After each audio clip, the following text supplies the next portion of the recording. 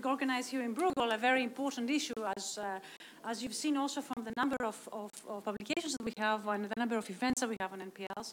Today we have something very specific on NPLs, a European economy, banks regulation, and the Real Sector journal. The chief editor and the editor are with us today. They have a special issue on the issue of NPLs. And they're here to tell us the results of their research, followed by a very prestigious panel on towards the edges of the table. We have 4 people that are going to give us their views on what we have said before that. And before I give the word to Giorgio to introduce us to the issue, I would like to give you, for the benefits of our audience, I'd like to give you, if I can possibly ask for the slides to be put up, I'd like to give you just 3 pictures in order to illustrate the scale of the problem we're talking about, progress that has been made and has not been made, and why we're really spending so much effort on the issue of NPLs.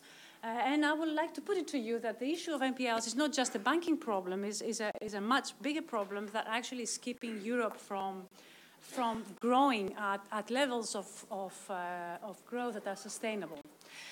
So this is a graph that you will have seen extensively, and up till about 2014, it was a graph that we were using to tell the story about the difference between progress in NPLs in the euro area and in the US. So I have 3 countries here, the euro area, United Kingdom, and in the US, and really you have seen, while in the crisis years there has been great correlation, co-movement in the way that NPLs increased, both in levels and in directions of speed. After that, there was a huge divergence, with the US really making progress in sort of returning back to if I may say, in the good direction, reducing the NPLs, whereas in the euro area that was not the case. That is no longer true since 2014.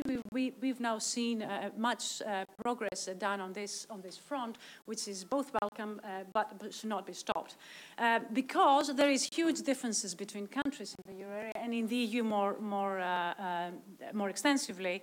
There are countries with very big numbers of NPLs on the balance sheets, to the order of 40 and 45% of total balance sheet, which is actually very big on the number of loans. So you see here both the levels currently and progress made, or not, as the case may be, and the red dot again is the US. So this is actually what we will be talking about, the divergences in between countries. Also, we will hear about the divergences between banks. But one last thing I would like to put in the conversation, and I'm hoping that we can pick it up later on, is that while this is an important, resolving NPLs is an important issue for the health of the bank's balance sheet, it's not the whole story. We need to look broader than that. We need to look at the indebtedness of countries, and in particular, I would like to look at the private levels of debt in the EU, the Eurozone, and specifically in the countries. The blue bars represent the levels of private debts. The dark side, the dark part of the bar is the level of 2000. The lighter bar is where we got to at the peak of indebtedness. And please look at the scale on the left-hand side. So this is in terms of GDP. You can see that the numbers are really quite big. And then the blue dot is really the progress made and where we are right now. And you can see that not much progress has been made in terms of reducing those debts. Now, I always, when I present these graphs, I always put also the fiscal debt on this graph, which is the yellow diamond, just to show that actually the real problem of indebtedness in the euro area and in the EU is not so much the fiscal debts, with important exceptions, but it's really the private debts. And resolving those debts is both an urgent problem and one that needs to be done not just with one tool, but with multiple tools, and we are here to discuss some of them. So with that, I'm going to pass on to Giorgio, who is going to introduce us to the study. Thank you. Thank you very much, Maria. I will be very brief because Giacomo Calzolare, who is another editor of the journal, will present the results. Giacomo is the editor with Alberto Pozzolo, who is sitting there. We are a triumvirate. How do you say triumvirate? And so I don't want to take full responsibility of the outcome. And Jose Mancilla also, who is sitting there, is our junior editor. So maybe if things go wrong, it's all his fault. will be totally unfair. And also I want to mention also UniCredit, who is the sponsor of this journal, who's been sponsoring this journal for many years. So Maria, thank you very much for hosting us. We like to celebrate our birthday at Bruegel, and we do it every year. This year we are one day late because usually it's the 5th of July. So we launched the first issue of European Economy here, downstairs. This room was not ready yet. And then every year now, the 5th or the 6th of July, we have this issue. We're presenting it here, and it's always a pleasure to be here in Bruegel. And I want to thank you and also Guntram for hosting us, and also Giuseppe Porcaro, who has supervised the organization of this event. Now, this issue of our journal, we publish 2 issues a year, is on non-performing loans. And essentially, I would say it's even more focused than non-performing loans, is on state-backed asset management companies that can deal with non-performing loans. So even though, of course, we know that there are many other options and many other ways and many other tools to deal with non-performing loans, and Giacomo will be discussing those, here we decided to focus on one specific issue to be more focused. And the reason why we did that is that we felt that on the table there are many proposals, both from institutions and academics, and so we decided that it was maybe a good idea to have a whole number of the journal which was presenting all these proposals and trying to understand what points they were in common. And actually, we realized that the gaps to be bridged between the different proposals are not so big. So it's possible to essentially generate, if you want, even a meta proposal from all these proposals that could be a working first step for a good blueprint for European non-performing loans, however designed and constructed. So that's why we decided to do this number of non-performing loans. I think there are very interesting issues. We got contributions from institutions and academics, and very prominent academics, and I want to thank them all for having done this with us. And but I think that Giacomo will be presenting all the details of what we find out. Thank you very much. Thank you, Giorgio. If we can put our slides on. Thank you. Okay, so here we are. So let me just say a few words on the journal. That was going to be very brief. So European Economy, it's a journal, it's a platform that deals with the banks regulation and the real connections with the real sector. So we are, the issue we are talking about, it's non-performing loans, is going to be out today. So this is the content of the issue, which of course we encourage to read carefully. So the typical structure of our journal is the following. We have some material from the editorial desk. So we have a general comments that me, Giorgio, and Alberto, we prepare regularly. We have numbers. We have a few comments on institutions that are relevant for the topic at hand. And then we have a literature review for key readings. And then for this time, this particular occasion, we have this set of proposals that we'll comment on. And in particular, given this set of proposals, we have a discussion from distinguished academics. So let me just skip this to mention that we are regularly publishing twice a year. You see, the last issue was on bank resolution and the mutualization of risk and sovereign bank risk and policies, related policies, and so on and so forth. So let's go back to the issue of today. So in the end, probably the important question is where are we now, and why do we care about non-performing loans? So let me just mention that it's a widespread phenomenon for European countries. probably the largest concentration of NPLs is in Italy and Greece, but I'll say a few words on data. And in particular, the fact that, as we already seen, there is a massive difference across countries. And there is also a significant difference within countries across banks. So we think this is an important dimension of the topic at hand. So why do we care? Because large amounts of non-performing loans are generating intrinsically a risk of financial instability.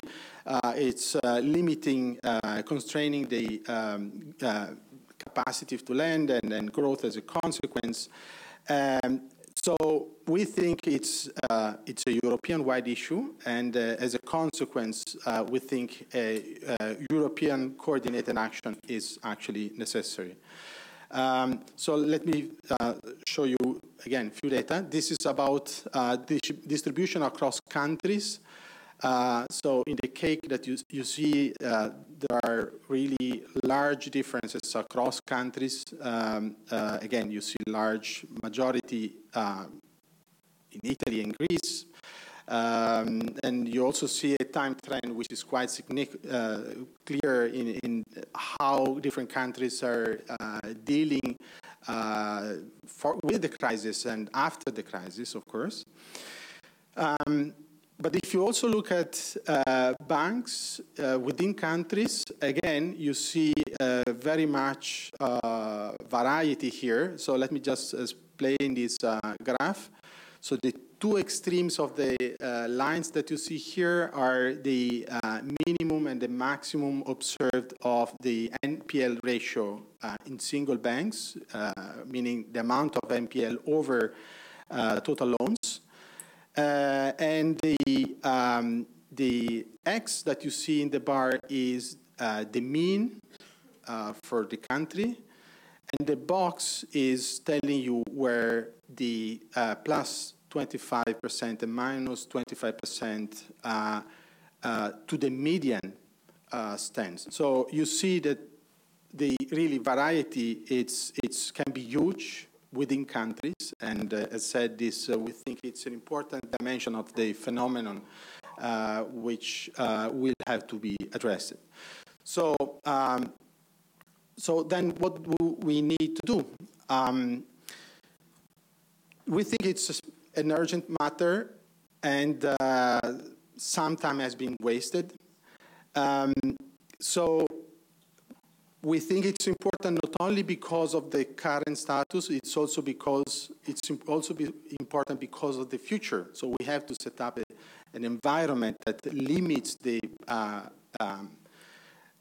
recreation of similar situation in the future. So there is a clear, comprehensive approach that can be used here. Let me just mention a few points that we think are important. Medium-term horizon. There is a need of supervision to, as I said, prevent the reemergence of excessive levels of non-performing loans. And there are some tools to deal with this that can be considered. There is a need of reform for the frameworks of restructuring and insolvency and debt recovery. Again, this is something that can be managed, we think, in the medium term. But then there are also two other dimensions that are more, if you want, a short-term perspective, but of course still very important to be addressed. First, the need to restructure banks that are loaded with non-performing loans. There are, again, in this area, there are many tools that can be used in order to remove the impediments of addressing within a single bank this issue.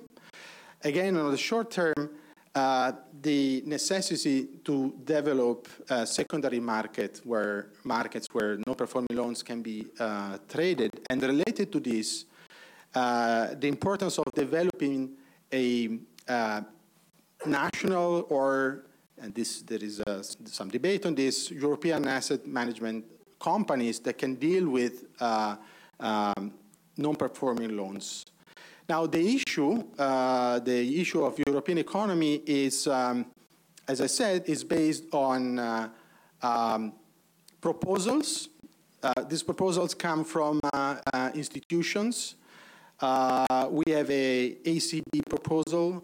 We have a ABA proposal as well. And we have also some comments about the issue with some ideas, very important and interesting ideas by IMF. And then we have, as I said, some academics who are commenting on these proposals.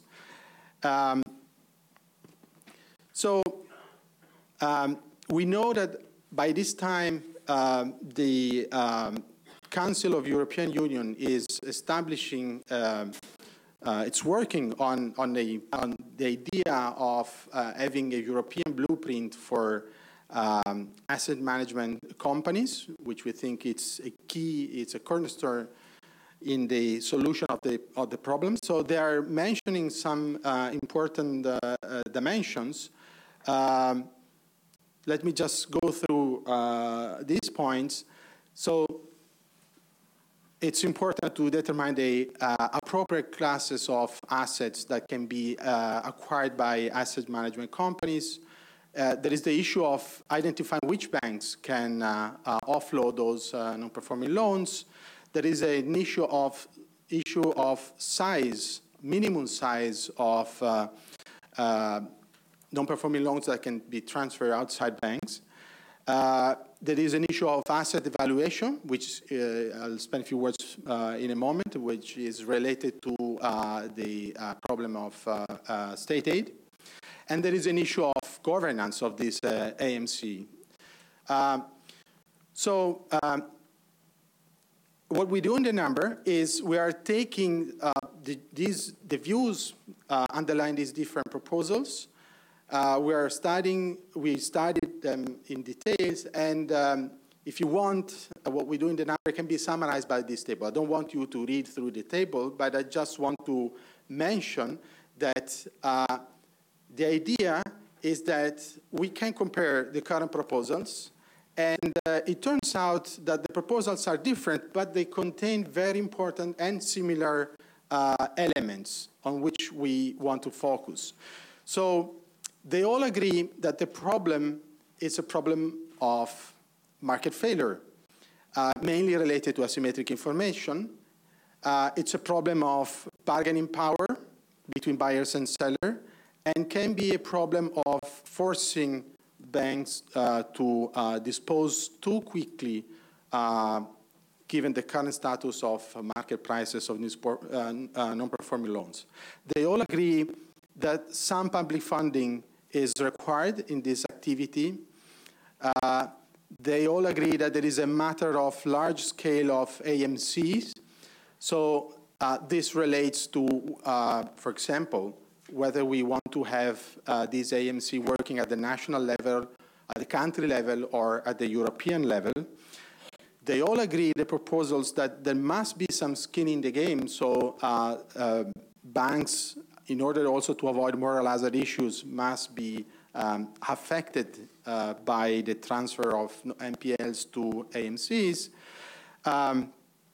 There must be an attention to preserve financial stability. We know that there are banks that may have troubles to recapitalize in these periods, and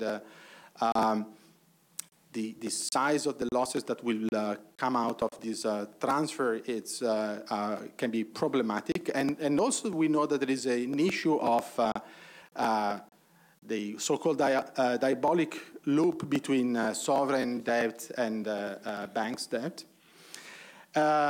So they all agree, the proposals that we have investigated on these points, but there are still some differences, relevant differences, and there are open issues. So I just want to mention three that we think are important and still to consensus must still be built on these three important points.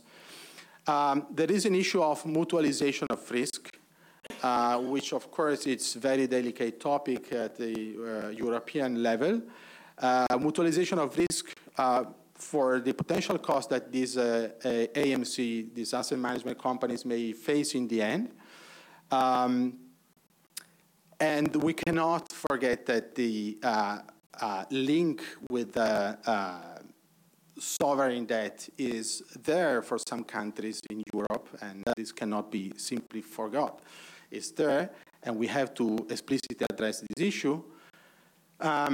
There is a problem of identifying which banks, as I said, can be allowed to transfer NPLs to AMCs.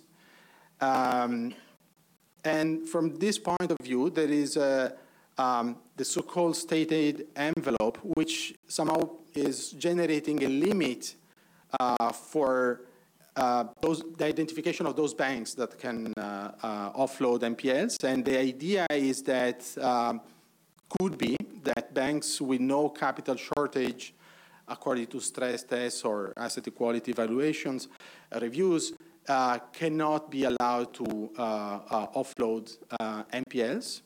We think that a large portion of NPLs is also in the hands of these banks, and we think that market failures is affecting independently of this type of issues, which are important, but we think are somehow aside.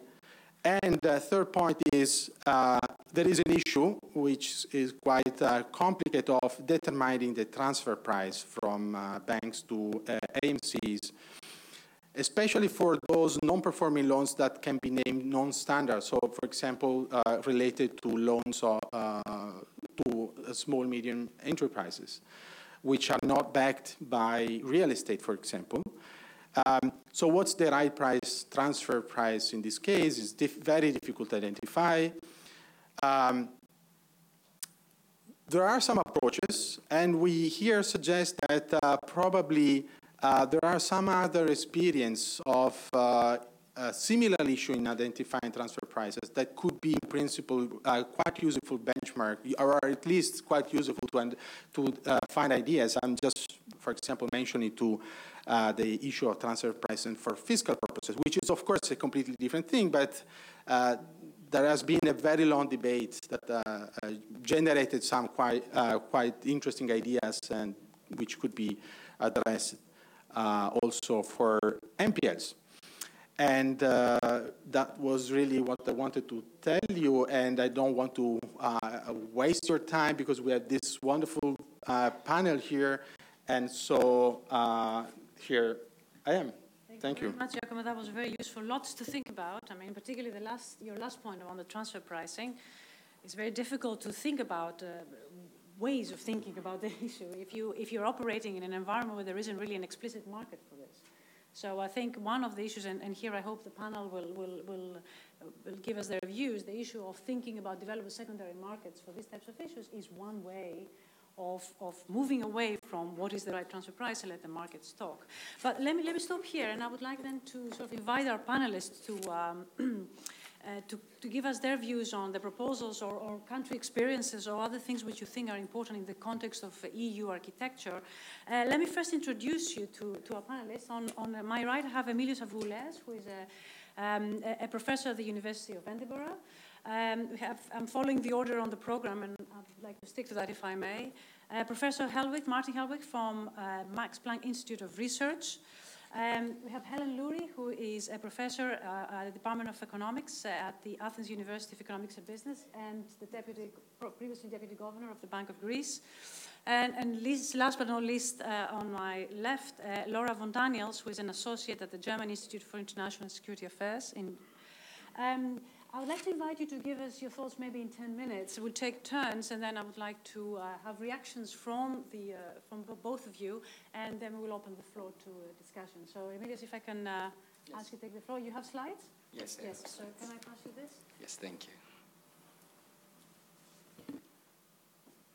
Thanks very much for the invitation, and very many thanks to Giorgio for pushing and incentivizing me to think about it. Charles apologies, he's caught up at a gig at the Bank of England, so he couldn't attend. All complaints can be directed to me. What we have done is we took on board criticism on an earlier paper that was published in December 2016 in the same journal, that our proposal for a pan-European bad bank was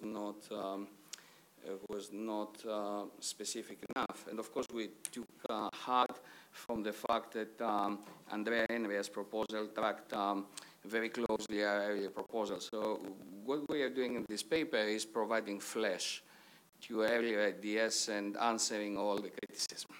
So first of all, I would like to give you a helicopter view of what what are the problems with asset management companies? And of course, the first problem is distribution, meaning valuation. At which price do you transfer the non-performing assets? If it is net book value, then the asset management company loses disproportionately. If it's market value, probably the bank will go into resolution. And resolution in Europe is no longer a simple thing because of the draconian bail-in provisions. The other thing, of course, is transparency and the fact that in many cases and many jurisdictions, you're going to have a market for lemons situation. Then, if the AMC is particularly generous with pricing, you have moral hazard. And of course, there is governance, which is a very important issue, and we shouldn't hide behind our finger. Governance of European banking is a very important issue, especially in the periphery, and lots of parties in Greece or Cyprus would love to have an AMC to warehouse bad credits of connected parties or provide a lifeline in zombie companies. As a matter of fact, it's exactly what the PRC asset restructuring scheme is doing right now, based on an EMC, PRC meaning the People's Republic of China. I had the directors of the State Council in Edinburgh a few weeks ago, and they told me that I'm a revolutionary, perhaps not as revolutionary as Chairman Mao. Next, oops. Now, the advantages, and our proposal has focused on corporate NPLs, so we'll talk about the advantages of transferring corporate credits. AMCs, asset management companies, or bad banks as they are called, they have a sound track record. Earlier used in Scandinavia, Asia, the Asia banking crisis, and to some extent Ireland, have been successful. All the relevant experiments have been successful. Now, whether it was amortize and inflate, or it was a genuine success story, nobody can tell us for sure, but on the other hand, it's better than pretend and extend. It's a clean-cut solution because you have a ceiling as to how much the bank might lose. Provides certainty to investors who want to invest in the banks, a major issue with European banking. Lending, credit provision resumes, the debt overhang recedes. As you've heard from Giacomo, that's a very major problem for GDP growth in the periphery of the Eurozone. And a liquidity drought is specifically affecting the people who will bring growth, which is the small and medium enterprises. Now, having a central focal point to work out non-performing loans, that's corporate credits, provides economies of scale if you want to hire, work out, or private equity skills. And it's a single point of decision-making, which is very important, as I will explain in the next slide, because if we have lots of banks involved in the restructuring, we have multiple equilibria or disequilibria. Now, obviously, being a radical solution frees up very considerable management time. I'm sure you all understand that most of the management time in Italy or Greece is dedicated to NPL management, NPL resolution, rather than managing the bank or the people in the bank or new lending. And of course, if you want to create a liquid market for distressed assets, for distressed debt, that's the best way to do that, because you will have economies of scale, a focal point for debt marketing and issuance. Now, in the Eurozone in specific, the NPLs, as you heard, act as a drag to Eurozone recovery. Bail-ins, as we argued with Charles in 2015, are a good thing. They battle moral hazard if the failure is idiosyncratic. If the failure is systemic, bail-in can turn into the nuclear option, inducing a creditor flight and funding problems post-resolution. It's a mistake to think that the bank is resolved, is recapitalized, the creditors and the shareholders will flock to the door in order to invest in the resolved bank. There are serious confidence and behavioral issues. And behavioral issues with bail-in ex ante can spill over to the behavior of the regulators and, of course, the management. As far as I'm concerned, the management of the Greek banks, for instance, are doomed if they act on the NPLs and doomed if they do not. If they act, they will need to recapitalize. New investors means new management. If they do not act, they will lose their jobs because the banks will not pass the stress test in 2018. So what do you do? Now, a sensible asset management structure would add credibility to the BRRD's draconian bail-in provisions. Otherwise, you have Italian-type bank rescues. And if you have many of those, then the exemption can easily become the rule. Now, other advantages of having an AMC for corporate NPLs in the Eurozone is it lowers the cost of funding for banks, obviously, since you restore confidence in Cypriot or Greek banks, deposits might return, and they are much cheaper than funding from ELA. Eases the burden on the ECB on buying the junk that is currently buying. Of course, it's AAA. And above all, provides better coordination of restructuring of multiple claims, because when you have lots of banks involved in the restructuring, and if you have big corporate creditors, and these are the NPLs that matter, you're going to have lots of, if you have big corporate borrowers, you're going to have lots of creditors, no two ways about it, and you have, in that context, you have multiple equilibria or disequilibria, and multiple prisoners' dilemmas. It's much better to eliminate conflicting incentives and have a focal point of decision-making. Now, obstacles in having AMCs in Europe, whether it's a centralized structure, a category-based structure, numerous. For a centralized structure, you are facing asymmetrical legal regimes impacting on recovery rates and timeline of recovery, of course. Oh, sorry, I'm a few slides behind. Thank you. Thank you so much. Thank you. Asymmetrical governance and transparency standards, even though, for instance, in Greece or Cyprus or in other places, the institutions have cleared up bank management. Still, the old relationships exist. So can you trust bank management or the AMC management to do their job properly? Severe market for lemon situations in some cases, and these are the worst hit jurisdictions. And then inherent and existential fear of fiscal burden sharing and debt mutualization in the Eurozone. This is more existential rather than, that's an existential fear of the Eurozone, where, of course, the fallen should pay for their failure rather than an actual treaty prohibition. And, of course, there are the state aid rules of the 2013 banking communication of the Commission and the Cotton case, which mandate burden sharing before any kind of state aid is offered. And that mostly means shareholders, but it remains unclear whether the Commission would approve a state aid package where subordinate creditors have not taken the debt or not, have not taken a hit or not. And that's, of course, if the bank is a going concern. Otherwise, you go to the BRD and bail-in.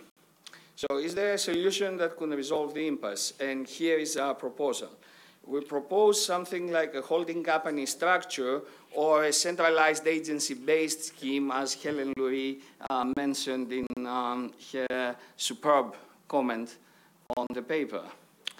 Now, what we suggest, We suggest a centralization of decision-making, transparency requirements, and marketing through a Eurozone holding company that's held jointly by affected member states or an agency, but we prefer a holding company rather than going through the vagaries of EU constitutional law. Centralization of decision-making, transparency, and marketing will aid the comparability of recovery and comparability of effectiveness of recovery, of country recovery regimes, because we say we have harmonized or structured the legal regimes, but only in practice. If we have comparable figures, we can see who's a laggard and who's doing well. We shouldn't forget technology and fintech. A centralized agency or a holding company, as we suggest, can establish debt platforms where people can trade centrally on distressed debts.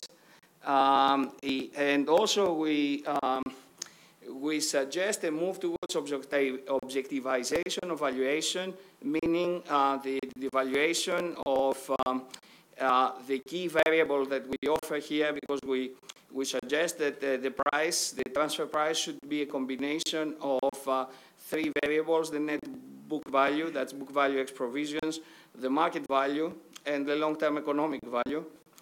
The third, we suggest that should be found by the European Investment Bank, so that we have an objective balancing variable. As to the market value, where possible, we suggest real-life auctions so that we have real bids rather than a LIBOR type of situation. And obviously, all that will give us a very clear-cut and transparent distribution of losses. On the other hand, because that's a holding company structure with ring-fenced or quasi-ring-fenced subsidiaries owned by the member state banks, so it's going to be a scheme where shareholding is held by the private banks. We have a decentralization, and of course, we'll issue each asset management company, its country-based subsidiary, will issue asset-backed debt. We are going to have decentralization of losses. As we will see later, we talk about an ESM guarantee, but that's no permanent transfer, and no mutualization. It's predominantly a private scheme at the member state level, bank-owned scheme funded by the shareholders' equity and asset-backed scheme. If there are residual losses, the ultimate guarantor will be the ESM under the precautionary recapitalization facility in the form of the guarantee. For the time being, the ESM does not give a guarantee. If we went to an English QC to give us a legal opinion as to what is a loan, he would say that it's an instant disbursement of funds or a contingent disbursement of funds. That's exactly what a guarantee is. So whether that needs a change in the ESM statute or just an interpretation by the ESM board, I'm not sure. If there is any temporary transfer via the ESM, that's legal under the European Court of Justice's ruling in Pringle. Now, clawback only for the worst offenders, that is banks whose NPLs have fetched a much lower market value than the rest of than the average of the sector. Structural conditionality should be a possibility. Burden sharing is ingrained in the scheme. Bank shareholders lose money through the participation in the share capital of the AMC, which will be a significant participation, compared, of course, with the volume of non-performing loans that they will be transferring. And you can ask banks to raise new equity. That's definitely burden sharing because you dilute existing shareholders to extinction. Now, how about subordinated creditors? Both the Kotnik case and the communication are unclear, especially the Kotnik case.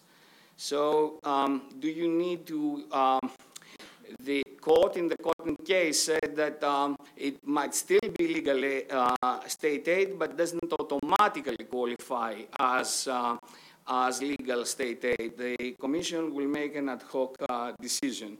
So even if you spare subordinated creditors, and if you assume, as you should, that the NESM guarantee absorbing residual losses is state aid, then either the Commission will have to issue an opinion whether subordinated creditors should always be hit.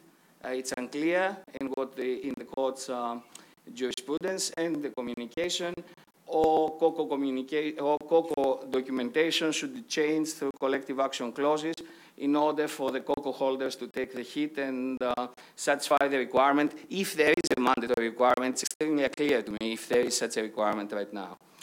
And naturally, it presents no fundamental discrepancies with ENRIA and other plans. If you read the paper, the numbers are much more specific than I can do in 10 minutes. Thank you. Okay, thank you very much, Camilo. That's very comprehensive. I'm sure there will be a lot of discussion on the centralization of the AMC. I think this is a very important dimension. You discussed the benefits, the obstacles and advantages of AMCs. Another dimension is whether that should be centralized or should be at the country level. I'm sure we will have views on this, and I look forward to that. But before that, let me turn to Martin for his comments on this. Martin, the floor is yours. Well, thank you. I'd like to express some skepticism. I'm concerned about some of the underlying politics. I'm concerned about the technicalities. And I'm skeptical about whether the efficiencies are really all that large. At the first ECB forum in Sintra, Adam Posen made the comment, to get out of the crisis, force banks to raise a lot of equity. And I said, well, if the problem is that we have over-indebtedness not only of banks, but also of households, firms, and governments, how does that help? And his response was, well, if the banks are sufficiently capitalized, they can deal with the problems on their own. The reason why they don't deal with the problem of non-performing loans on their own is because they feel their equity is too low to withstand those losses. So the standard argument is against that would be they cannot raise the equity. Of course, they never want to do that, but the question is, can they? One answer to that is, well, if they were known to be solvent, they could always raise the equity. So a critical question is, are they solvent or are they not solvent? And if they are solvent, we should find mechanisms to force them to raise the equity. After all, the dilution of incumbent shareholders that would be involved would basically be the devaluation of the default option. And you can ask, what's the constitutional value of the property right of the option to not fulfill contractual obligations?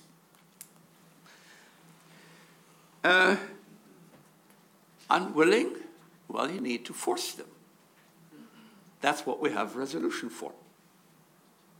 So one part of the story that we're talking about is a story, why do we not use resolution? And if we talk about carve-outs without resolution, on what contractual basis? Do they have to agree? That would have an influence on the pricing. Would all this be voluntary or not? Can such carve-outs help? The answer is yes and no.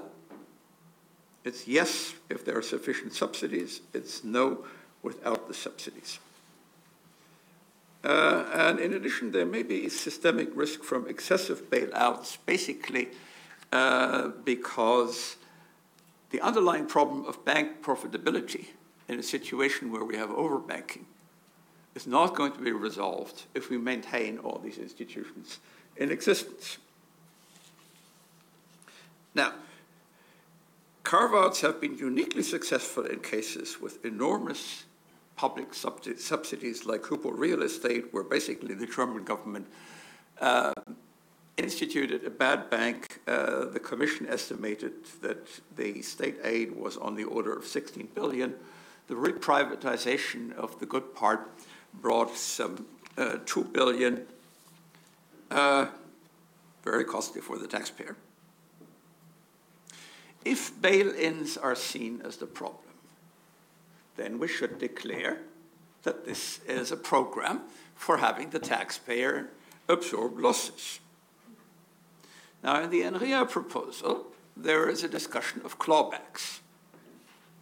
I think clawbacks are a combination of make-believe and dangerous. Basically, you provide the government with something like a very subordinated debt, which only becomes due if the bank earns profits before that. But it's still prior to equity. And all the moral hazard problems that we have from debt overhang will be attached to that. So while the accountants and the regulators may say this is not debt, in terms of the economics of the problem, it is. And therefore, I think we should not fool ourselves about the ability to shift the burden of the subsidies back to the banks. Basically, that would just exchange the asset risk from the assets, into a risk from contingent debt, and would be very problematic. On that point, if it's a question of who's going to bear the risk, I applaud the suggestion that was made just before about trying to do this at the level of the ESM, but then also put a lot of other stuff at the level of the ESM. Politically, part of the story about the Italian banks is not just about bail-in of various types of creditors, but is also who's in control, Italian institutions or European institutions.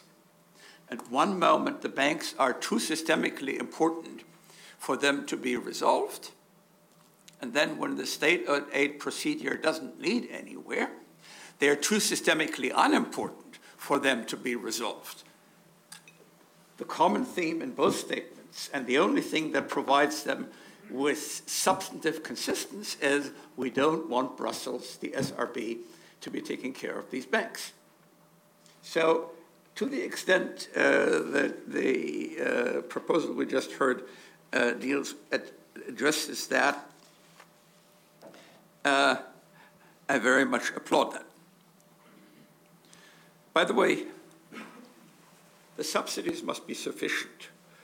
The counterexample to Hypo Real Estate is HSH Notbank, where the asset carve-out is so small that the solvency problem is not going to be resolved, and I expect we're going to hear more of that in a year. So where am I skeptical? I don't think the Lemons problems are essential when you talk about non-tradable assets such as SME loans. With non-tradable assets such as SME loans, it's a question of being patient enough to decide what's the best way of disposing of them. And in the case of the American S&Ls, it took some 10 years. The payoff in the end was bigger than had been expected as of 1990, but the loss to taxpayers was still quite substantial. And therefore, I don't think that having large markets makes that much of a difference. In terms of assets, it makes an enormous difference whether you're talking about tradable or non-tradable assets. The one successful and very successful case of an asset management company was that for UBS, and about 80% of that portfolio was tradable, and was affected by the very temporary breakdown of markets at the peak of the financial crisis. So after the recovery, everything else recovered. With the S&Ls I just mentioned, it was loans, and it took a long time. I think the same is true for Ireland and Spain, and will be true for Italy and Greece. we should think of time horizons of 10 to 20 years in this context. And we should also see that the main purpose of such a carve-out would be take away the pressure and allow for a wait-and-see policy. But there are issues about distortions in recognition, distortions in trying to figure out what's the size of the problem. And this gets us to the issue of valuations, and there the interdependence with state aid. Real economic value, I submit, is not well defined if there is no market. But it's very much a question of assessments of what's the best we can do with this. Ask yourselves, what's the real economic value of a lottery ticket that you go out and buy after you leave this event? Tonight, do you put it into your balance sheet at cost, at expected value, at the amount that you expect to receive because you're sure you'll win? I'm sure you can find an accountant who will support each one of these three options. Now, the thing that really matters here is governance and who is the residual claimant. It's also a distinction between a bad bank approach and a good bank approach. The US, the FDIC, and the Swedes in '92 used the good bank approach, where the point about the good bank approach is you have the government step in, carry the thing on, and after a while, reprivatize the good parts of the bank. See what you get. And at that point, you do the reckoning, and the claimants get whatever they would get under the rules. So you don't determine beforehand who gets what, which means that the valuation issue at the time of the transfer is irrelevant. The bad bank approach, which has been followed by Germany, by Spain, and many others, makes this valuation issue central. In some cases, it just works intentionally as a way to hide public subsidies.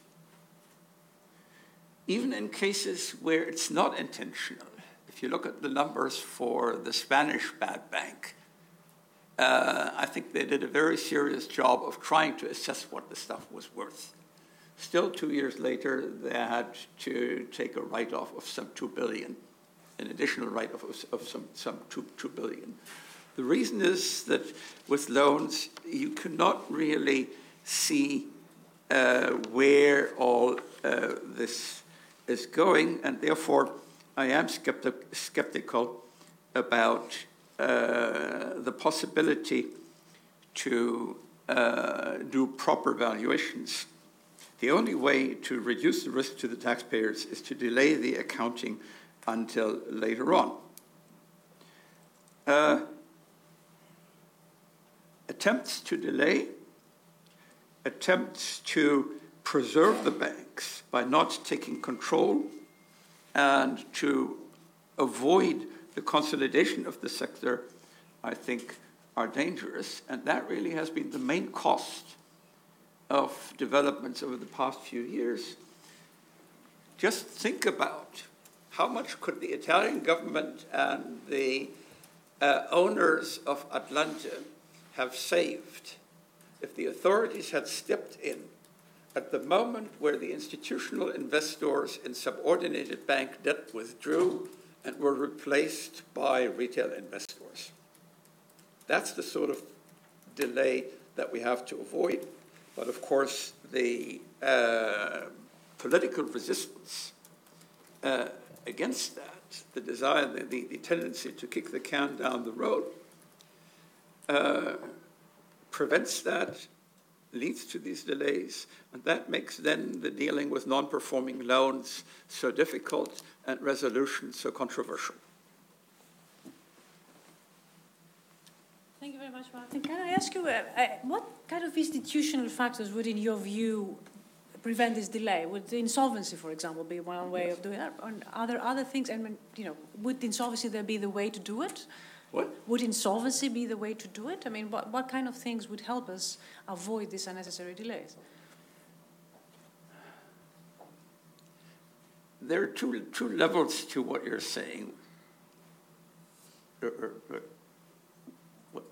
Three aspects to your question. One, I definitely think that having the authorities step in and impose resolution in cases where banks don't recapitalize voluntarily would be useful. The other, what's the relation between resolution and insolvency, which then adds the issue of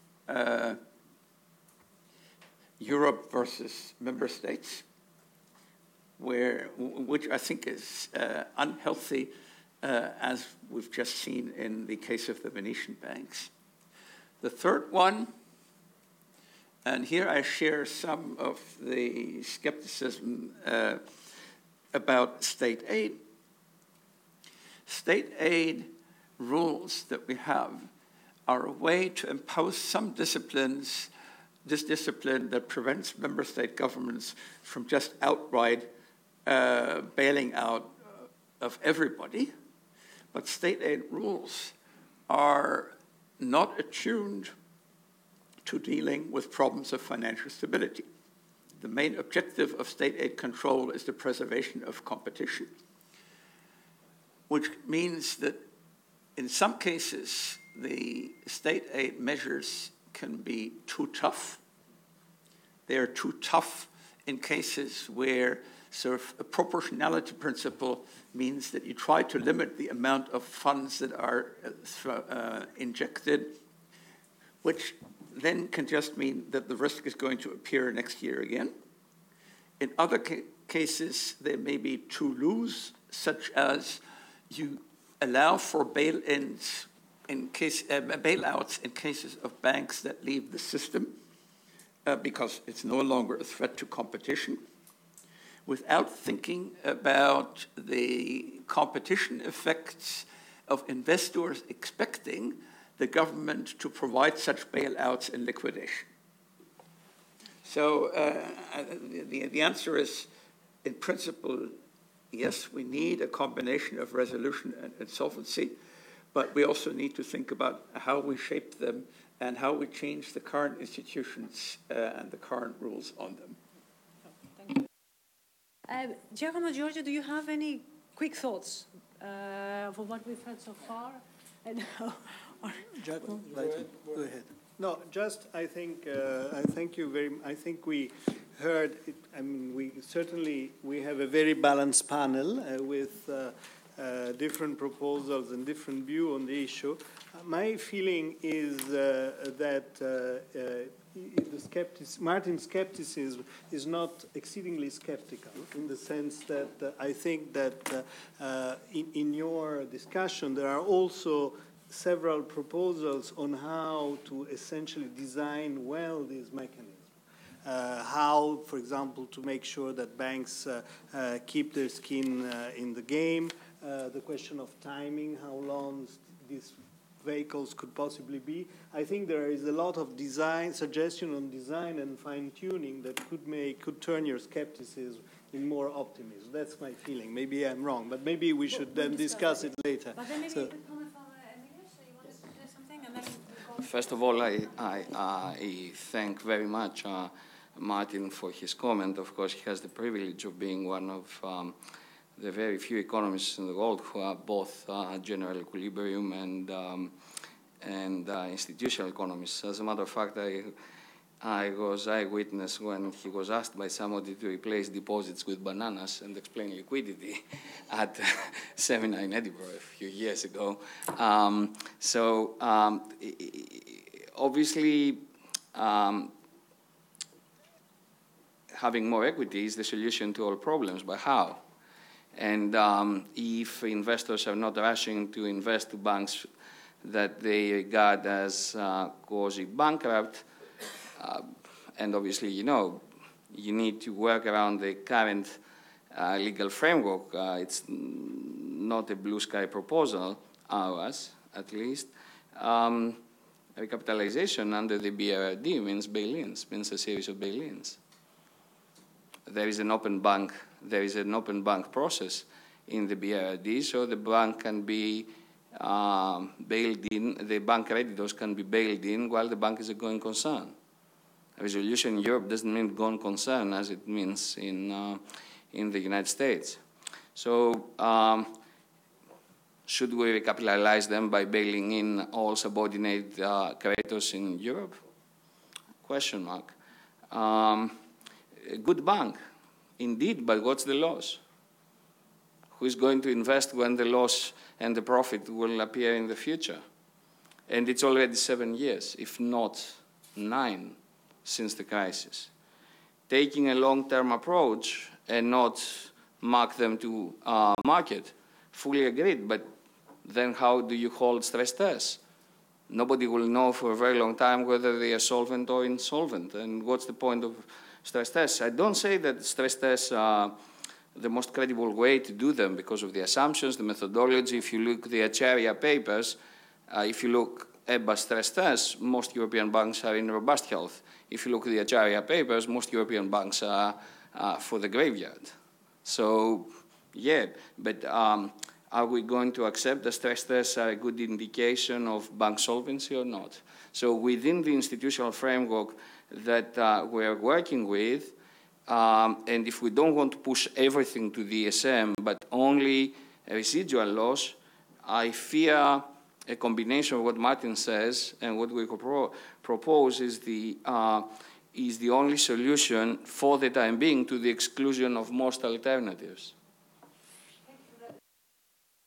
Very quick comment. Yes, we fully agree with the idea that state aid has been designed for different purposes for competition policy. And we have the impression that we are mixing the different grounds and using for a very important but different issue, which is the, stability in the system. And another point I want to mention is just how do we measure state aid currently for transfer? The difference between the transfer price and what we call the market price. What is the market price? We don't have a market price. It's just the bid price, which is not market price. So this really tells you the difficulty of dealing with this issue.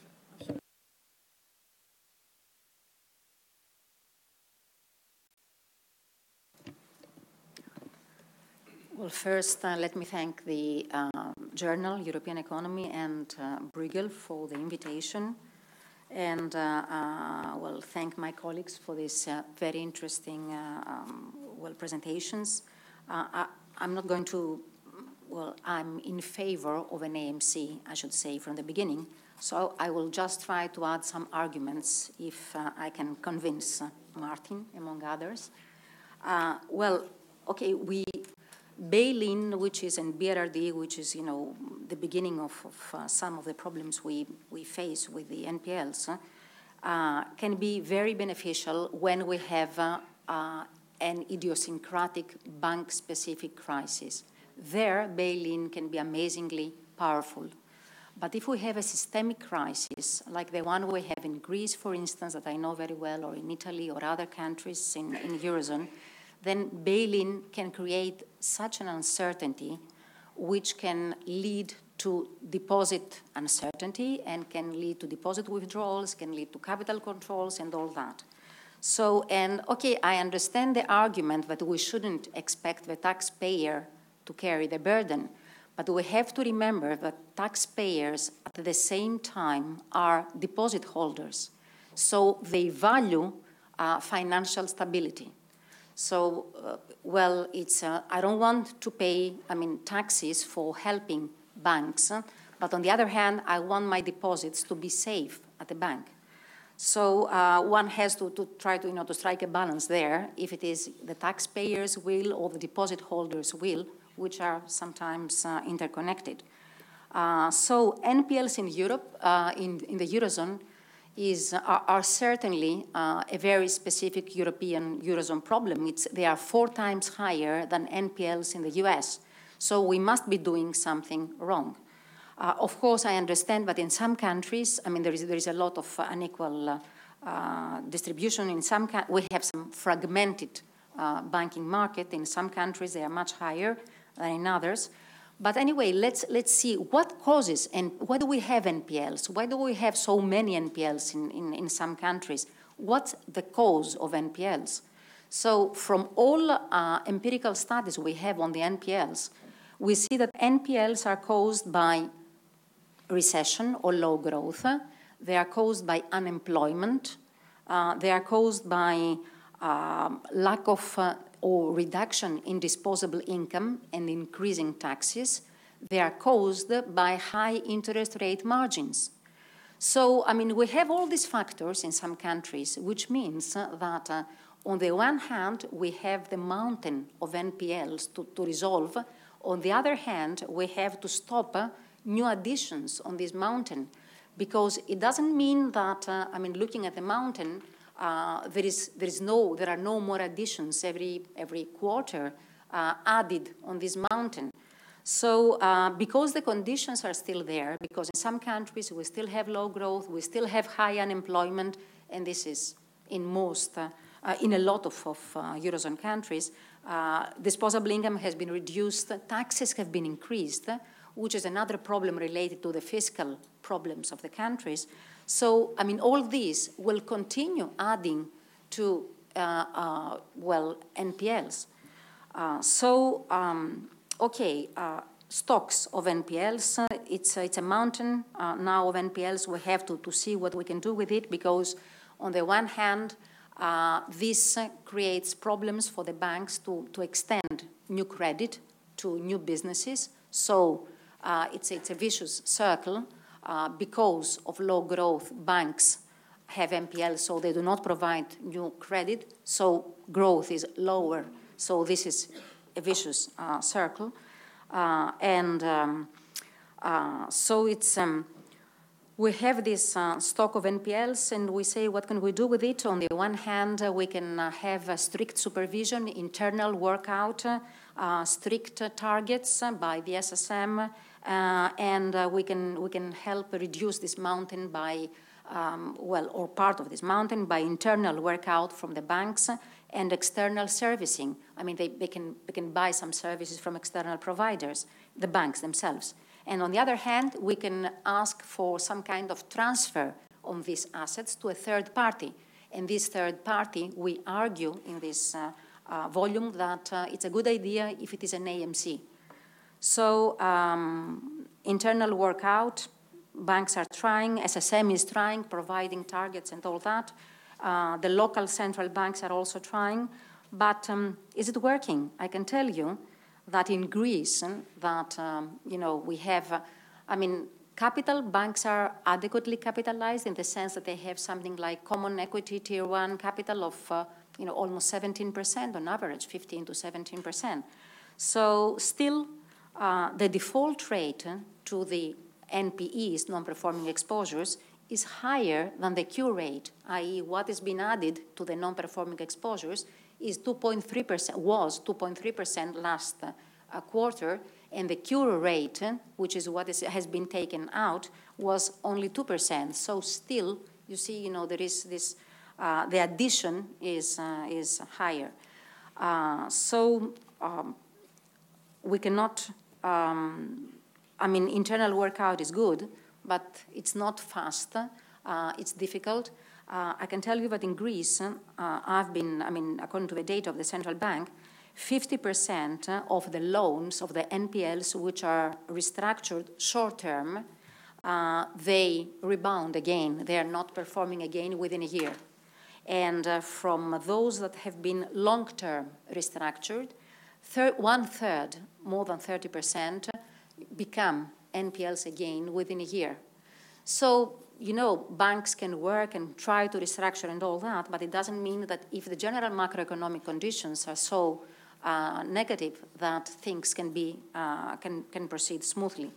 So in a sense, I believe that since the problem is so acute and it's concentrated, accumulated after all these years, it's, as Emilio said, 7 years in the crisis now, AMC could provide part of a national AMC or a European, if possible, could provide part of a faster solution and could improve things in the banking market in the Eurozone.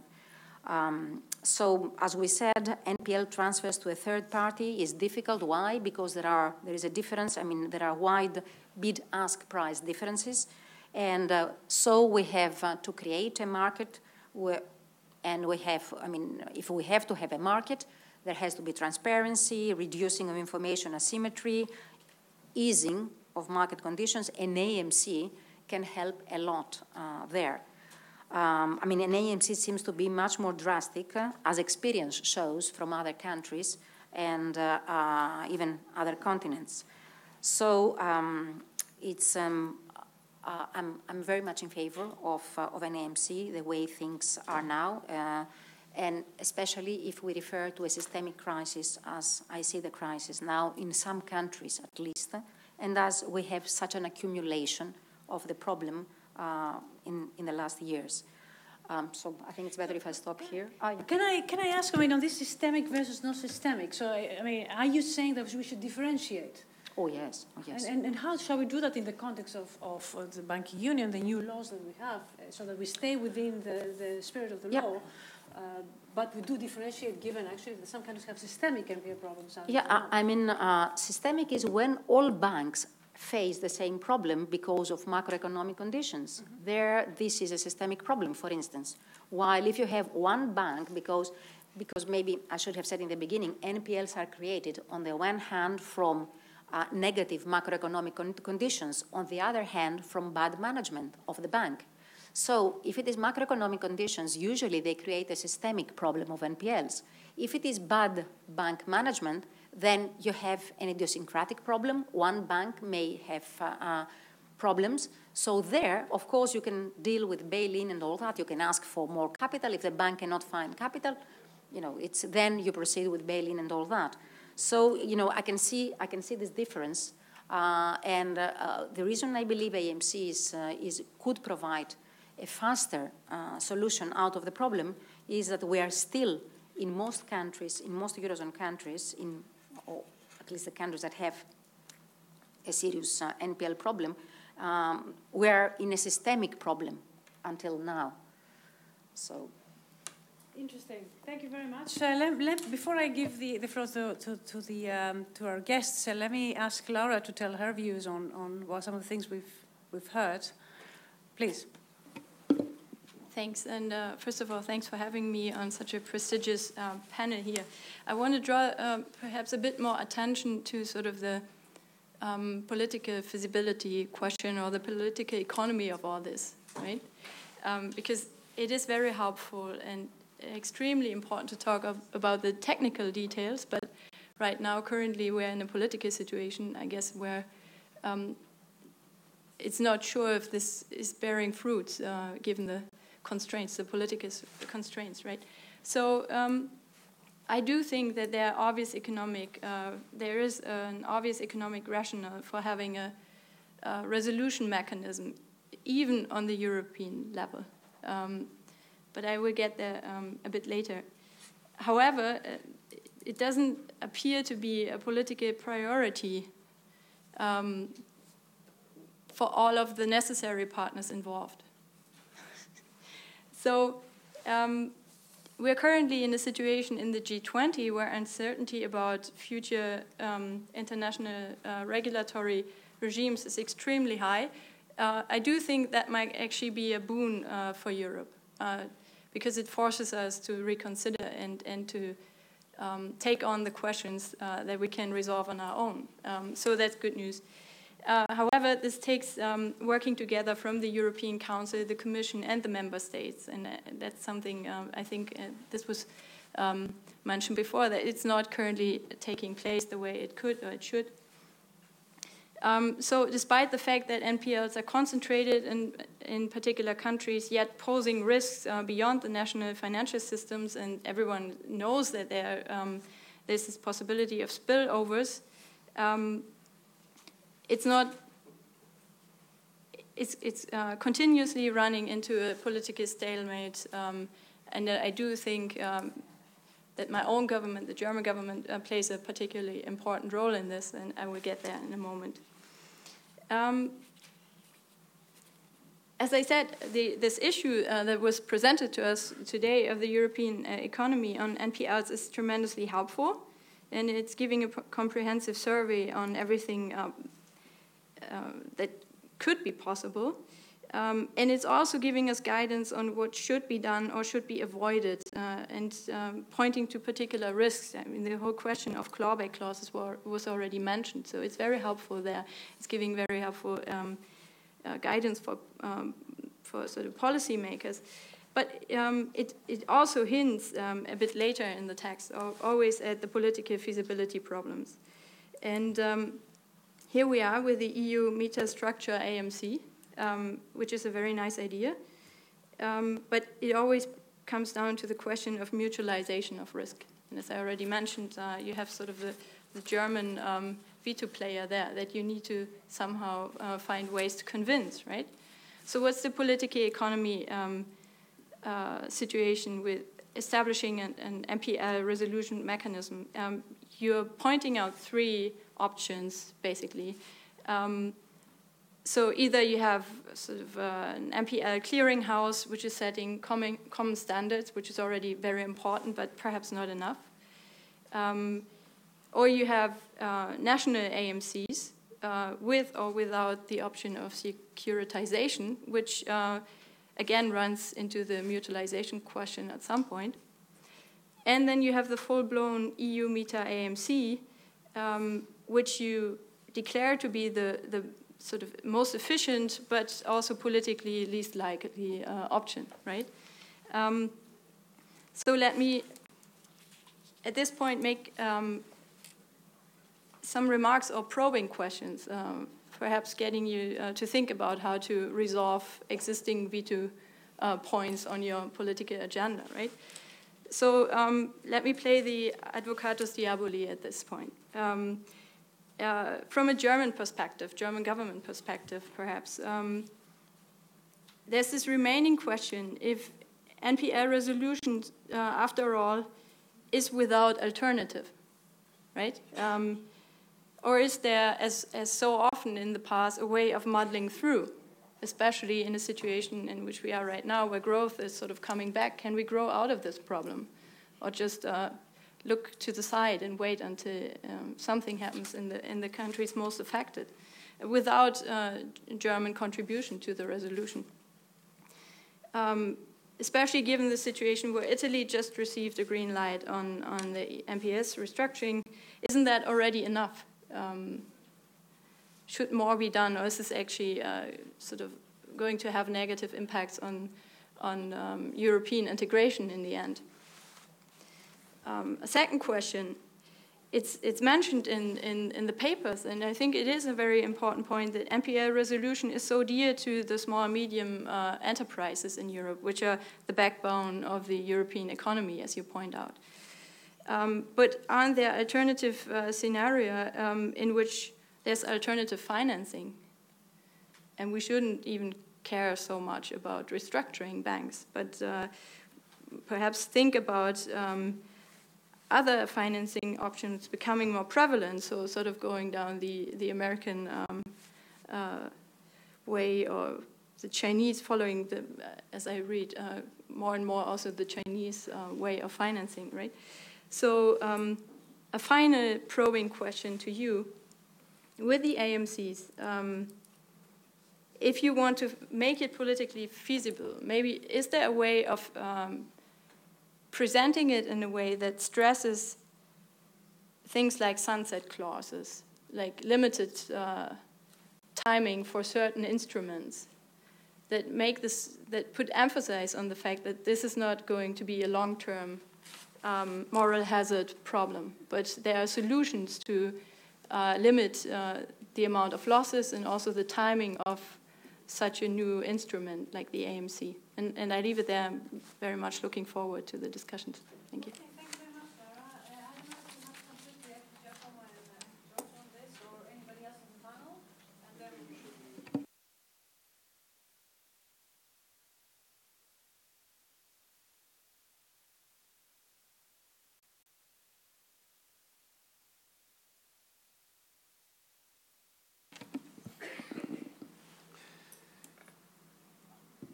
I think, I mean, Georgia has suggested that I wasn't all that skeptical. He accused you of that, I believe. And I think the basic issue is really this. Who's control and who's financing? In 2012, at the height of the Spanish crisis, when Spain was, before Spain actually applied for ESM funding for their banks, the Advisory Scientific Committee of the ESRB, Andre was there, wrote a report, Forbearance, Resolution, and Deposit Insurance, which said basically, we can't afford to follow the Japanese strategy. Let's, by all means, socialize, mutualize legacy problems, and at the same time set up the institutional structure for a cleanup that makes sure that these things will not recur in the future. So discussions about the Spanish crisis led to the introduction of banking union, which hopefully was supposed to provide for the cleanup. Now, in the Italian case, I see the Italian government not wanting to play by those rules. Basically, they don't want to Europeanize the resolution of Monte dei Paschi and the Venetian banks. I also see the proposal of Mr. Enria as a way to avoid resolution while Europeanizing the handling of legacy assets. And while I do think that there are good arguments for Europeanizing the handling of legacy assets, I think that once you go that way, you also have to talk about Europeanization of control, and that includes something like interventions, as you have them in a resolution scheme. That includes the shutting down of banks. So the real dissent is, do we want to go into a route where we allow member state governments to continue what they've done all along with financial repression over decades? I mean, let's not fool ourselves about the legacy, the cultural legacy that we have there, while mutualizing the costs? Or do we want to go to a banking union in which we mutualize not just the funding, but also the governance? That's where I think is the real dissent. Okay, thank you very much. Well, with that, let's then open up the floor. I'm sure there will be a lot of questions. Pierre, let's collect questions. Pierre first. Can I have the mic?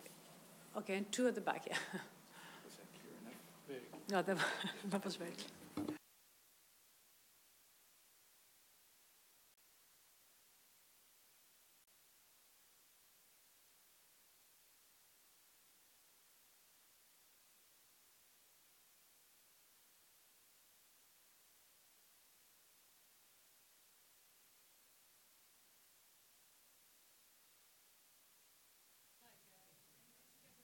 Do you have another mic?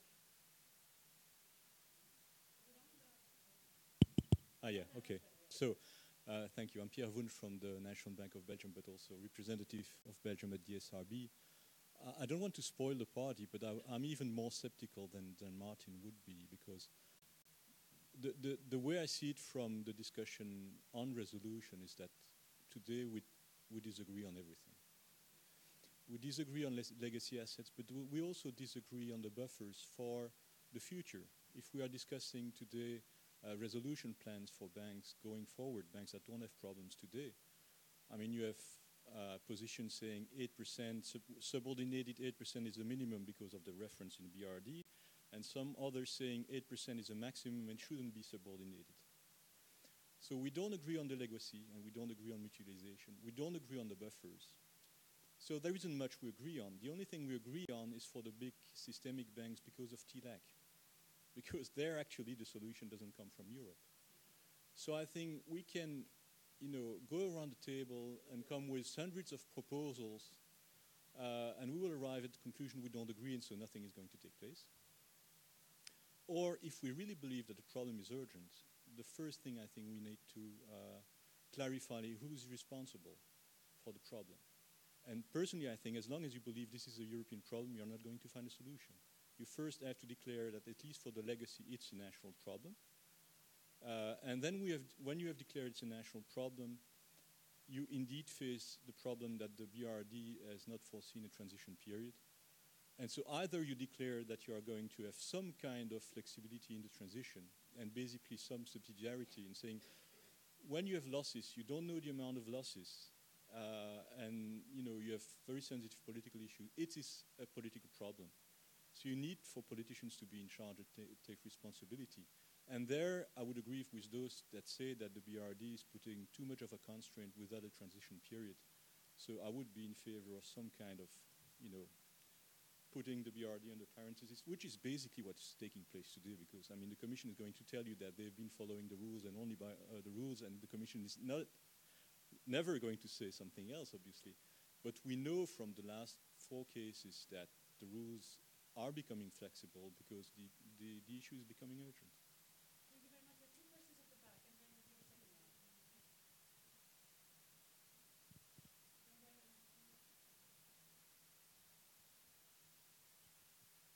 Many thanks. Heiko Hesse from the IMF and DG ECFIN. I have 2 questions. The first question is, based on your AMC proposals, have you done sort of some bottom-up or top-down impact assessment in terms of what costs we are actually talking about for the banks to actually get from net book value to either real economic value, let alone market price, and the cost for the fiscal? And my second question is, how would Eurostat actually look at these national AMC proposals, given the rules have become somewhat more stringent? So the question is whether SAREP or the sort of Irish AMC, whether today you could have similar Eurostat classifications. Thank you. Yeah, Rainer Münster, European Commission. 2 or 3 small remarks. The first one, picking up your example, what can we learn from the fact that 3 European countries have functioning distressed asset management companies set up by the government, which is Slovenia, which is Spain with the SAREP that you just mentioned, and which is Ireland with NAMA, number 1. Number 2, on the long list of reasons for non-performing loans, there's one element that I miss, and this is the ownership of the bank. If the ownership of the bank is not just a listed company, but if it's a province, if it's like Monte dei Paschi di Siena Foundation that is linked to a certain region, and if these owners think that not making profit, but somehow capitalizing their constituents in the region and helping SMEs instead of taking a closer look at the viability of the business model is a kind of a priority, couldn't this also add to the problem when I think the Veneto banks could be used as an example, Monte dei Paschi could be an example. If UniCredit would still an assembly of local savings banks, it might have a similar issue. Look which banks went bankrupt in Spain. It was not exactly the well-capitalized large listed companies. Third remark, when I look at the slides that you have shown, there's only 4 countries that matter in Europe. Yeah? That's Portugal, this is Italy, this is Greece, and this is Cyprus, which was not mentioned here. There you have a really over-dimensional relative to the size of the banking sector and the GDP of the country NPL ratio. So do we really need a European instrument to just address 4 countries? I'm just asking, couldn't we think of another solution, like just recapitalizing these banks, maybe with the help of the ESM, things like I'm just asking.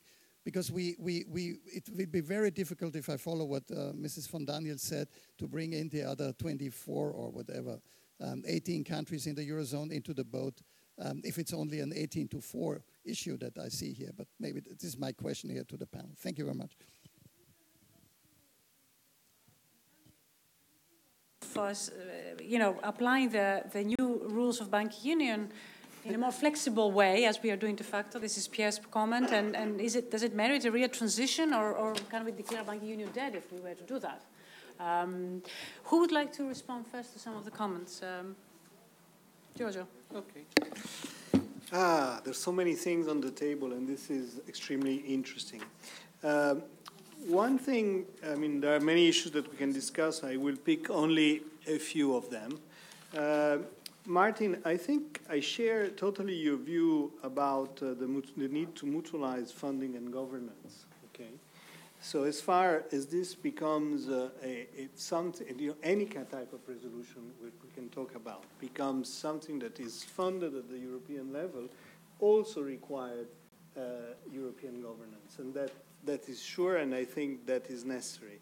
But at the moment, it doesn't seem to me that there is much funding at the European level of resolution procedures, nor of NPL programs. And maybe this is why also national governments are more reluctant to let it go, because they would, well, unless they accept, of course, the ESM intervention, but there is no other way of essentially refinancing banks either through the ESM, and even in this case, it's very complicated and very difficult. I think in the Italian case, I think partly you might be right that there was an intention of not losing control on the management of the crisis and transfer control of the banks to the European authorities.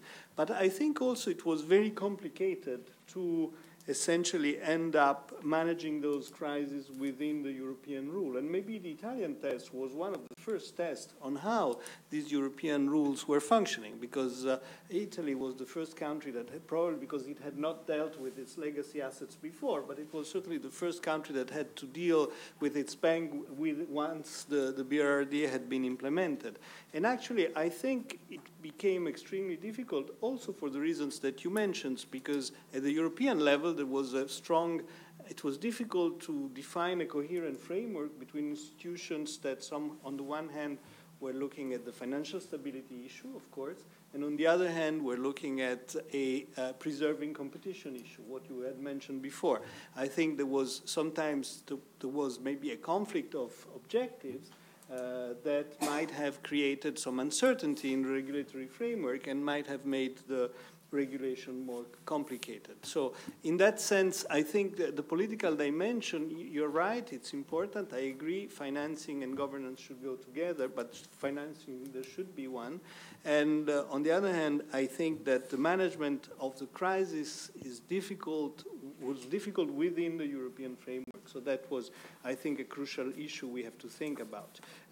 One last thing that I want to say, among the many others that we are discussing, is that I wonder whether the NPL issue has only to be dealt within a resolution or a BRRD framework, in the sense that this is an issue that Giacomo raised before, that many NPLs are on the balance sheets of banks which are relatively healthy.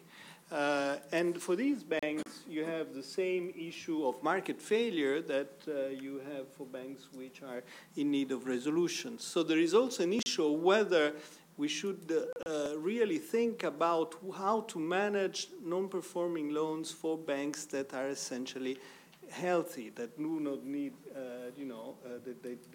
which would be not undercapitalized if they were to relinquish or to dispose of their non-performing loans. I think this is a very important issue, because if we accept that there is a market failure there, and if the market price is really not the real value, the real price of these assets, maybe we have to think about something on how to sort out these market failures and whether, these AMCs may be a solution also in this case.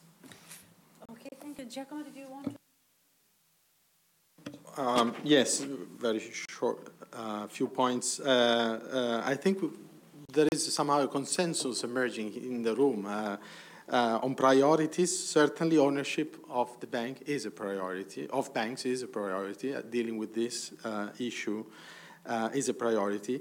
And I think even if NPLs are somehow concentrated in some of relatively few numbers of countries, a small number of countries, still the heterogeneity across countries and the heterogeneity within countries is showing that even if the size of NPLs in a country is not large, there may be banks for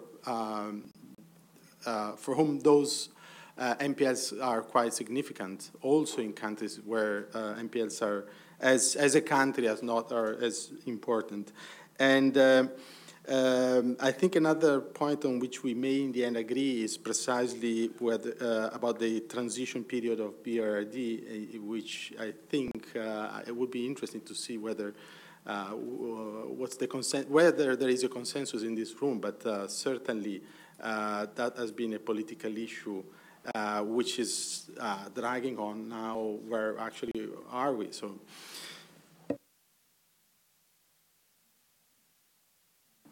First, 2 comments and then a few answers.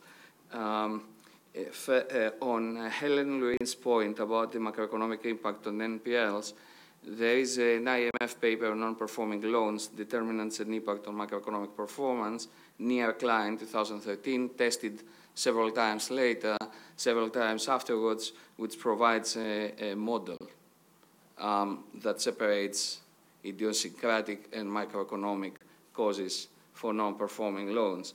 On the point of TLAC and MREL, yes, we agree in Europe. The rest of the world does not agree with us. TLAC is not MREL, and as a matter of fact, MREL is a much more relaxed concept than TLAC, and we do various things in Europe which make TLAC, which make MREL another anodyne capital requirement. Now, there are fundamental differences because we have a time lag. The fundamental differences in only 4 countries because the crisis, of course, started in the north, and the north of Europe mounted very expensive bailouts, and also the north of Europe reaped the, I would call it utility point premium, which is that the bailout gives you a financial stability premium that's not really measurable. I hope, Matthias, I'm not representing you. I'm not misrepresenting you. So the North, acting outside the straitjacket of the BRRD, mounted very expensive bailouts, and of course, it has reaped the financial stability premium of bailouts. The South has now to comply with the BRRD, even though the BRRD was not built for going concern banks.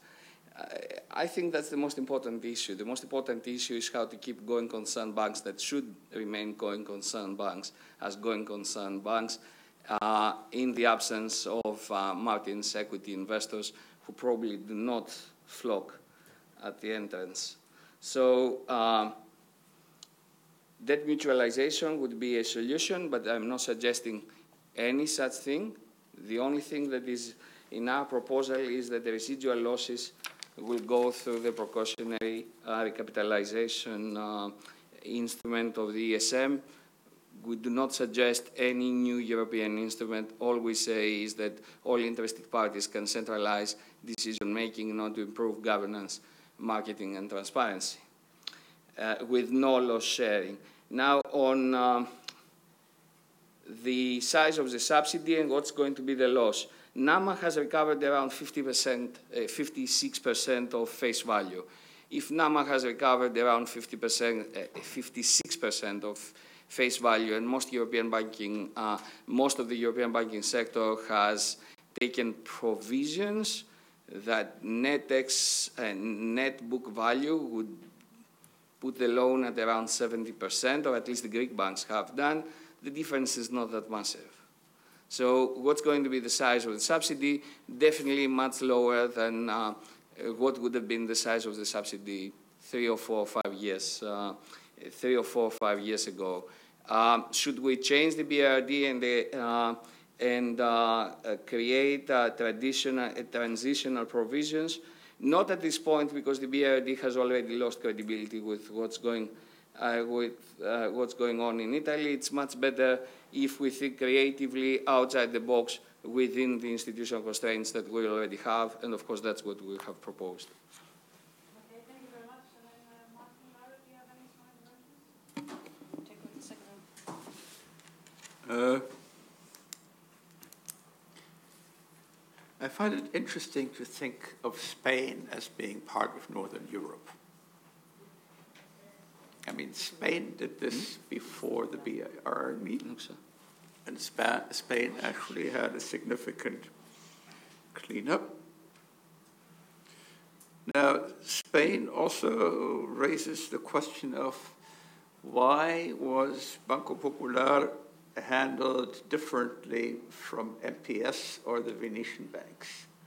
Order of magnitude of Banco Popular and MPS is pretty comparable. Now, if you look at the Venetian banks, the solution that was eventually found was pretty much the same as the solution for Banco Popular, except for the bail-in conditions. So I don't really think that the problem of the Italian banks can be attributed to the fact that the BRRD does not permit a proper handling of such situations. Now, when you say there is not much funding of resolution at the European level, that's true, but that's largely a function of the European level being avoided. In principle, there would be scope for doing so, and there is something like a single resolution fund. So I don't think the causality goes that way. If I look at the comments from the heads of the regional governments in Hamburg and Schleswig-Holstein earlier this year about the ENRIA proposal, they said, wonderful. We put all the shipping loans from HSH Nordbank into that asset management company, and then it becomes a problem of the federal government. So, or maybe the ESM. So when I'm complaining about the Italian government, I know that there are just the same problems in my own country, and we have just the same attitudes. Which brings me to a response to the gentleman in the back. It isn't just the ownership of banks, it's also the ownership of bank debt. And if the debt holders are sufficiently well connected, I mean, in the case of Hypo Real Estate, the head of the Financial Market Stabilization Agency claimed we had to rescue them because the debt holders included the established churches, the public television stations, lots of municipalities, plus some pension systems. Then I think one's getting to the real sort of systemic risk that underlies all this. Okay, thank you very much. Donna, did you have a comment? Maybe 2 points then. On the BRRD, I'm not sure if it's entirely helpful to think of ways of circumventing an institution that's just been built, right? So in terms of thinking of the political future of the European Union and its institutions, I do see the need for flexibility, but it comes at a cost, at a political cost as well, and I think you always have to think this through. So you might have to go the hard way and try to convince people and find common solutions. That was my claim initially. I think in the long run, this is probably the more viable way than always coming up with the next institution each time an existing one is not functioning the way we like it to. So on bringing in healthy banks, I thought it was an interesting use of language, actually, the healthy bank. I mean, think of any kind of healthcare systems. No one would actually think about ways of excluding healthy people from a common healthcare system, so, or giving them special treatment so they're not dragged down by the rest of these sick people around. So I think the whole concept of sort of avoiding certain types of banks or less affected banks and giving them special treatment is somehow not commensurable with the idea of finding a solution for everyone. Well, let's have a second round. So Matthias had something. Can we pass the power, please? Thank you. Matthias de Watripon. I was a National Bank of Belgium until 2 months ago. Now I'm back at the University of Brussels. I think this has been a fascinating debate. I do share some of the skepticism of Martin and Pierre. This being said, I think in terms of what's good and bad in BRD and so on, and how does it help or hurt the system? I think what is bad with BRD right now is that we have this 8% bail-in requirement without having sufficient funds that are bail-inable in the banks that would not endanger financial stability. Because I think principle number one of financial stability is don't spread the pain, concentrate it on money that is stuck in the bank. So the way to do it exists, it's called TLAC, and we should have done it that way with a proper building up of loss absorbency, of non-dangerous loss absorbency, but right now we don't have that. So I do think that indeed what we need to do is first face the fact that the cleanup is urgent and will require some public money. So a kind of 8% rule holiday makes sense. But then the question is, what is the best way to still minimize the amount of public money that will be needed? I think at this point politically it has to be national money. It's not possible to have European money, I think. But still I do think the state aid guidelines are useful and these things are needed, but not the 8% rule. Then on the issue of building up the loss absorbency, I think the situation is extremely worrisome because right now what Europe is doing is trying to undermine the increase of loss absorbency. We are already, and it's a shame, I think, that we are already the only jurisdiction, the EU in the world, that is Basel III non-compliant. And moreover, Europe, a number of European jurisdictions are fighting to prevent the finalization of the post-crisis reforms and so the credibilization of internal models. Again, it's not helping. And then you have a number of European institutions and of course banks that are trying to limit the credibility of MREL, to reduce the insistence on subordination, and without subordination, MREL doesn't say anything. So all these things I think are really needed. And unfortunately at this point, we can be a bit pessimistic. For that, there were two questions here. I have four questions here, I think. Yeah. Hello, my name is Dennis Sheehan, and my company operates a private debt platform for trading debt. My question is, does the panel think the Irish experience to date with NAMA has been a success or a failure? I mean, I don't think there's a lot of, I look at Slovenia, I look at Spain, it's not as, progress isn't as far along. I look at NAMA, and they've made substantial progress. Now, is it good progress or bad progress? I don't know, I'm asking the question. Yes, Costanza Bufalini, Unicredit. Is it on? Yes. Sorry, I wanted to respond to the critics about banks and institutions trying to bring down the TLAC and the need for the banking sector to build up loss-absorbing capacity, which is clearly subordinated.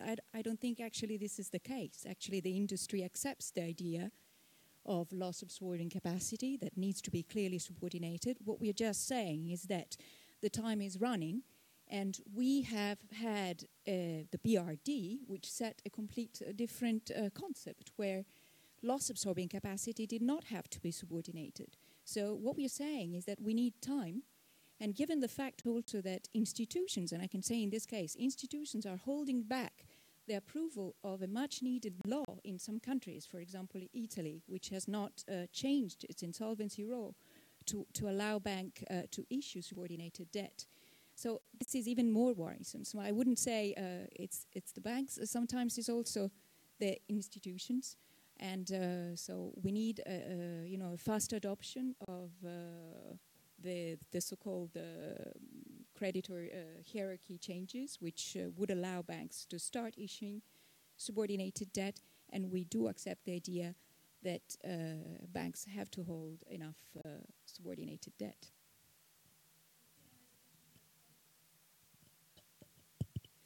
Hi, it's I'm Alberto Pozzolo from European Economy.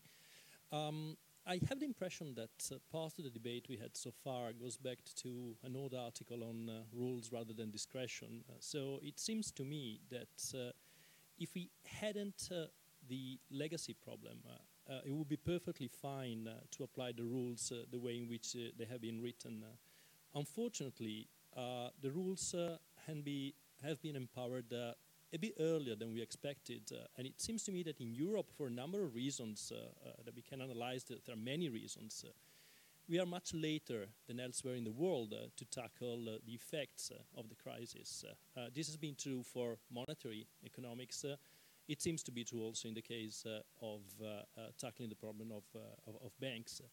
Then at this point, if you fear that the kind of rules that are going to be applied are going to be too strict, well, of course, the government is going to be a bit fearsome of leaving the power at the European level. The more so, the moment in which the institutional setting that you have at the European level is not fully clear. I mean, it came from the panel that, for example, the role of the competition authority in Europe was not fully matching the needs of financial stability. I mean, it is quite clear. And honestly, if you read the piece in European economy that has been written by the people from DG Comp on their personal capacity, it is quite clear that they want to have, they claim that they have a role in resolving banking problems.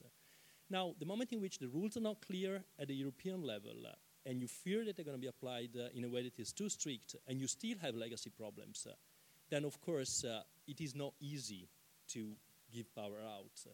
Now my point is that the issue becomes the fact that the debate now seems to be very much concentrated on solving the problems now, and again we are not tackling the issue of having good rules the moment in which the legacy problem will be solved. And this brings me back with something that has already been said before. Final comments. So let's start first with the authors and the editors. I'm just picking up one question about the progress of experience of AMC as we saw. So our impression is that those experiences were successful, but in a sense they were simple because they were based on a limited set of assets that were strictly defined in a sense. And so what we are talking about here is seeing whether the idea can be exported to another extent, with the problem that Martin was mentioning before, that some assets are non-tradable, which means that you don't have a market price, and the very same idea of real economic value, it's difficult to even to define. So in a nutshell, our view is that those experiences are successful. They're interesting. They are a starting point, but they cannot be seen as the solution of what the entity of the issue we're talking about here. Okay, thank you. Helen, do you have some final thoughts that you would like to add? About the question on Ireland, I do think that, NAMA in Ireland was a successful story at the end because they managed to recover a decent percentage of the asset value. And in Spain, it seems also it has helped. And anyway, as my final contribution, an AMC is not really a silver bullet. It's not going to solve all problems, but it's an institution which could help a faster solution out of the crisis, especially for some countries, like, for instance, Greece or Italy, that have very low growth and high unemployment. So that's it. Thank you very much. I fully agree with Eleni about the usefulness of AMC. It's not a silver bullet. Also, Martin's point about credible assets is a very important point. Otherwise, not only you don't have market value, but you don't have a long-term economic value. So these are parameters which can be taken into account. But on the other point of who is financing and who is controlling, totally agreed. But right now, you can see that you have a framework that wants to push control, and rightly so, to the European level. But there is no means of sharing the burden whatsoever, and I do not suggest that there should be, because possibly that would amount to a breach of the treaty, but therein lies the paradox, and within that paradox you have behaviors like Italy. And while the paradox remains and no other solution is identified, what you are going to see going forward, and the Greek banks will be subject to stress tests at some point in 2018, is even more divergence rather than the desired convergence.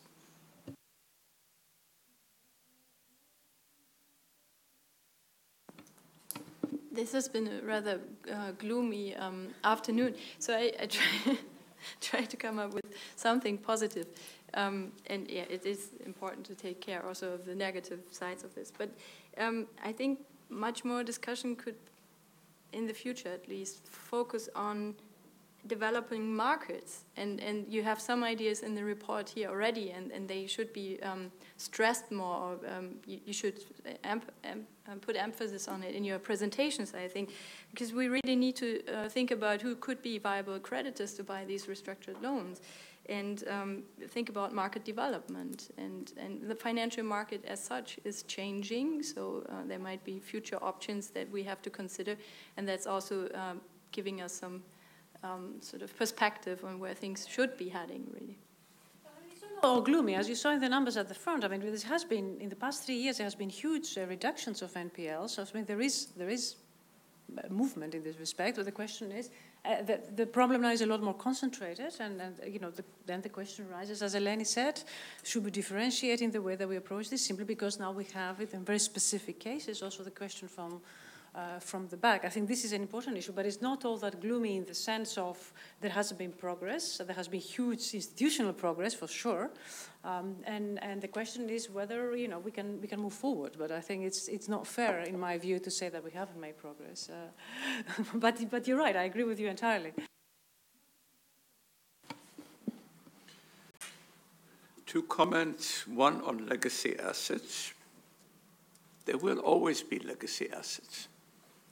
And I think we should not stress too much the specialness of the current situation. In fact, the legacy assets that we're talking about are very heterogeneous. In some countries, it's leftovers from the US financial crisis. In northern Germany, it's ongoing shipping crisis. In Italy, it's the overall problem of the recession, where the recession in some respects can be said to go back to at least the year 2000. In Greece, it's very much the interconnectedness between banks and the sovereign, including the fact that a lot of loans that were affected by the 2012 haircut were previously sold from northern banks to Greek banks. So we are talking about some very heterogeneous problems. In the longer run, I think the most interesting question is, if you look at the Italian experience, some of the problem has to do with macro developments relating to changes in comparative advantage in international trade, competition from the Chinese for certain Italian industries. To the extent that you have regional specialization, you have a macro problem at the level of the region going along with NPLs for banks specializing there. I think to some extent the Venetian banks have been hit by that. A long-term, that's something that can recur anytime. And the question is, what governance and what rules, good rules, do we have for dealing with that? The other point is much shorter. Low growth. It isn't just the fact that low growth is caused by banking problems, but banking problems may be caused by low growth, for which the Italian case, I think, is an example, in which case we have to ask the additional question, can we really deal with this by just relieving banks of non-performing loans? Yeah, I don't want. I really don't want to be gloomy either, because I think that here there is the options that have been presented in the journal are viable options on how to set up a scheme that may help solving some of the problems. I think that the real issue is really whether we can conceive within the BRRD framework, between the state aid rules, of some mechanism that can allow the state to provide support to banks in certain conditions, even when banks are still going concern, as we were saying before, and they're not failing or likely to fail or in need of resolution. There may be a situation in which this is necessary. Maybe the amount of money required in this situation might not be too much. There are certainly ways in which you can deal with moral hazard problems to avoid that this support may create moral hazard problems. And sometimes this funding may help the system to work out and to keep going at a limited cost for taxpayers. Sometimes restricting the use of state funding in these concerns may end up generating much more need for taxpayer money in the future. Of course, and this may happen even if banks are adequately capitalized, they have enough funds, and essentially we certainly have created those buffers of bail-inable liabilities, which are certainly necessary and very important. And I think these schemes of AMC, which are not the silver bullet, and they are not the only way of sorting out the NPL problems, there are many other tools that need to be used in conjunction of these, are an example of how maybe sometimes state funding can be used effectively. And it seems to me that there is also from the political ground, there is some consensus on some of the key features that these vehicles could have to make so that they could be politically viable. We don't need a mutualization of risks, for example, but essentially a strong coordination on how these vehicles can be designed in each country could be useful. There are mechanisms in which you can make these function as a good bank and not necessarily as a bad bank, for example, by having states and banks sharing the ownership of these vehicles. There are different ways in which probably we can find a solution and a viable solution. So I think it's important also to take away the reasoning on this from the resolution, the banking resolution, the idea of that they should only be associated to banks in need of resolution. I think it's a broader issue, and I think it provides an interesting solution on some of the issues. So I want to be optimistic on that ground.